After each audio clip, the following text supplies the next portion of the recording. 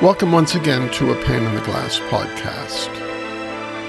This is Bill Shearhart, son of parents who were part of the greatest generation. That term, the greatest generation, was coined by NBC journalist Tom Brokaw, who wrote a book by that name. My parents, and many parents like them, gave up what they thought was their normal lives to defend freedom, each in his or her own way. The price that they paid to protect freedom will never be forgotten, and nor should it be forgotten, especially for those young men and women who went into uniform, went thousands of miles from Canada, not knowing if they would return or not, and unfortunately, many of them did not return. And so on this Remembrance Day, we pause and remember the price that they paid.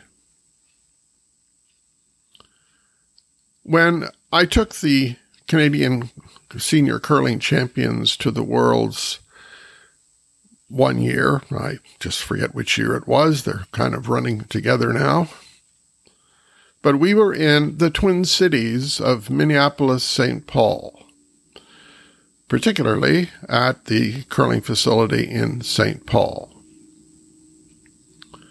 And one of the attractions for the Twin Cities was the Mall of America. And as you might guess, it was a tourist attraction for sure.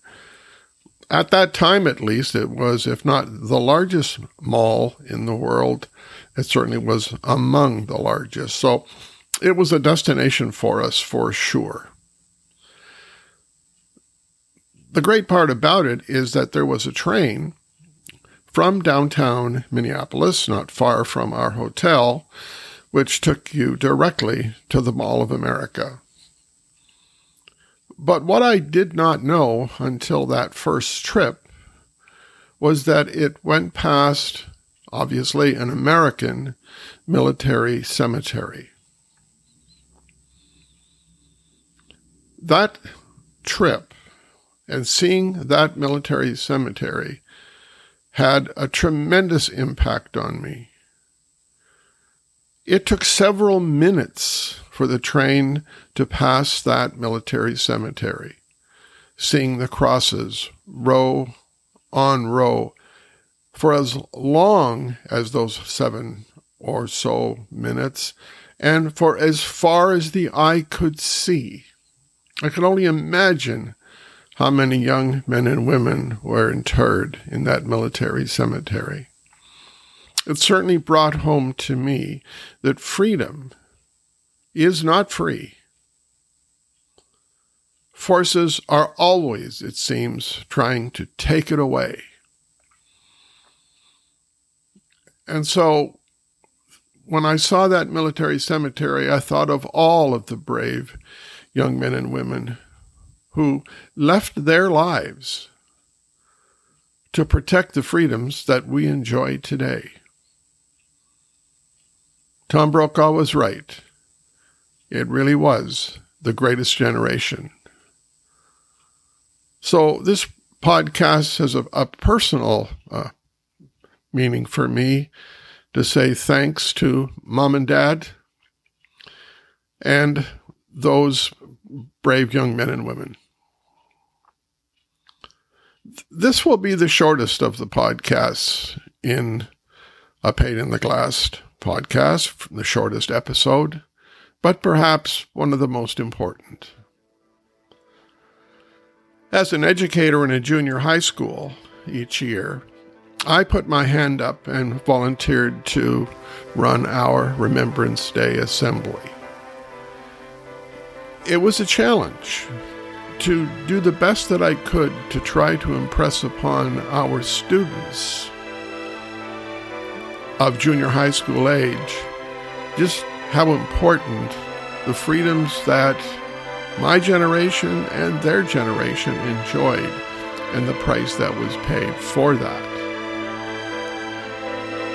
And I was reminded of a story of a teacher in a high school in Ontario who did something very different to impress what I just talked about with her students.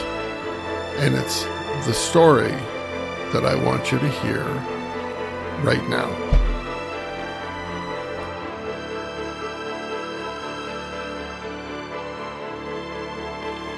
In September of 2005, on the first day of school, Martha Cawthron, a history teacher at Valley Heights High School in Port Rowan, Ontario, did something not to be forgotten. On the first day of school, with the permission of the school superintendent, the principal, and the building supervisor, she removed all the desks in her classroom. When the first period students entered the room, they discovered there were no desks. "Miss Cawthron, where are our desks?"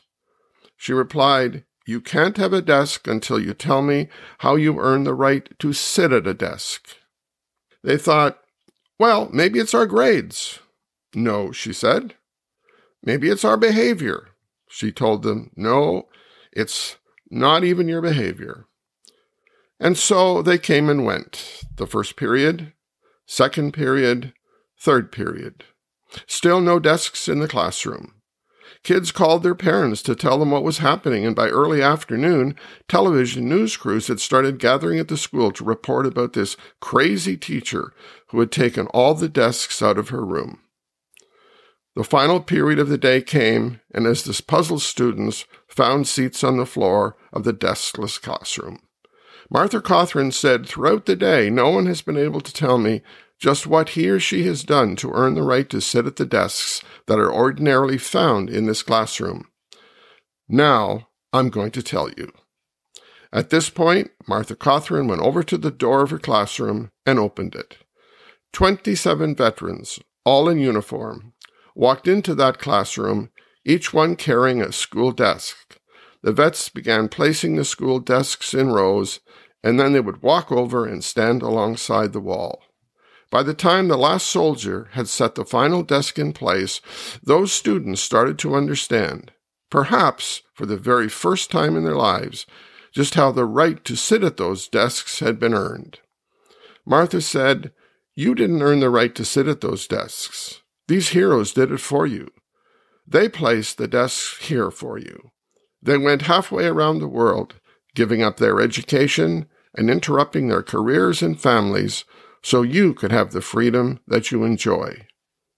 Now it's up to you to sit in them. It's your responsibility to learn, to be good students, to be good citizens. They paid the price so that you could have the freedom to get an education. Don't ever forget it." By the way, this is a true story, and this teacher was awarded Veterans of Foreign Wars Teacher of the Year in 2006.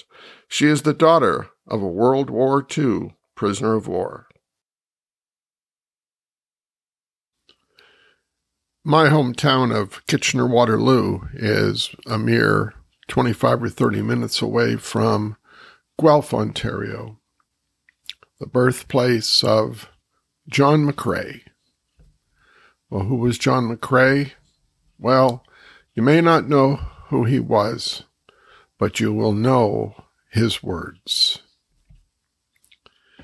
"In Flanders fields the poppies blow between the crosses, row on row, that mark our place, and in the sky the larks, still bravely singing, fly scarce heard among the guns below.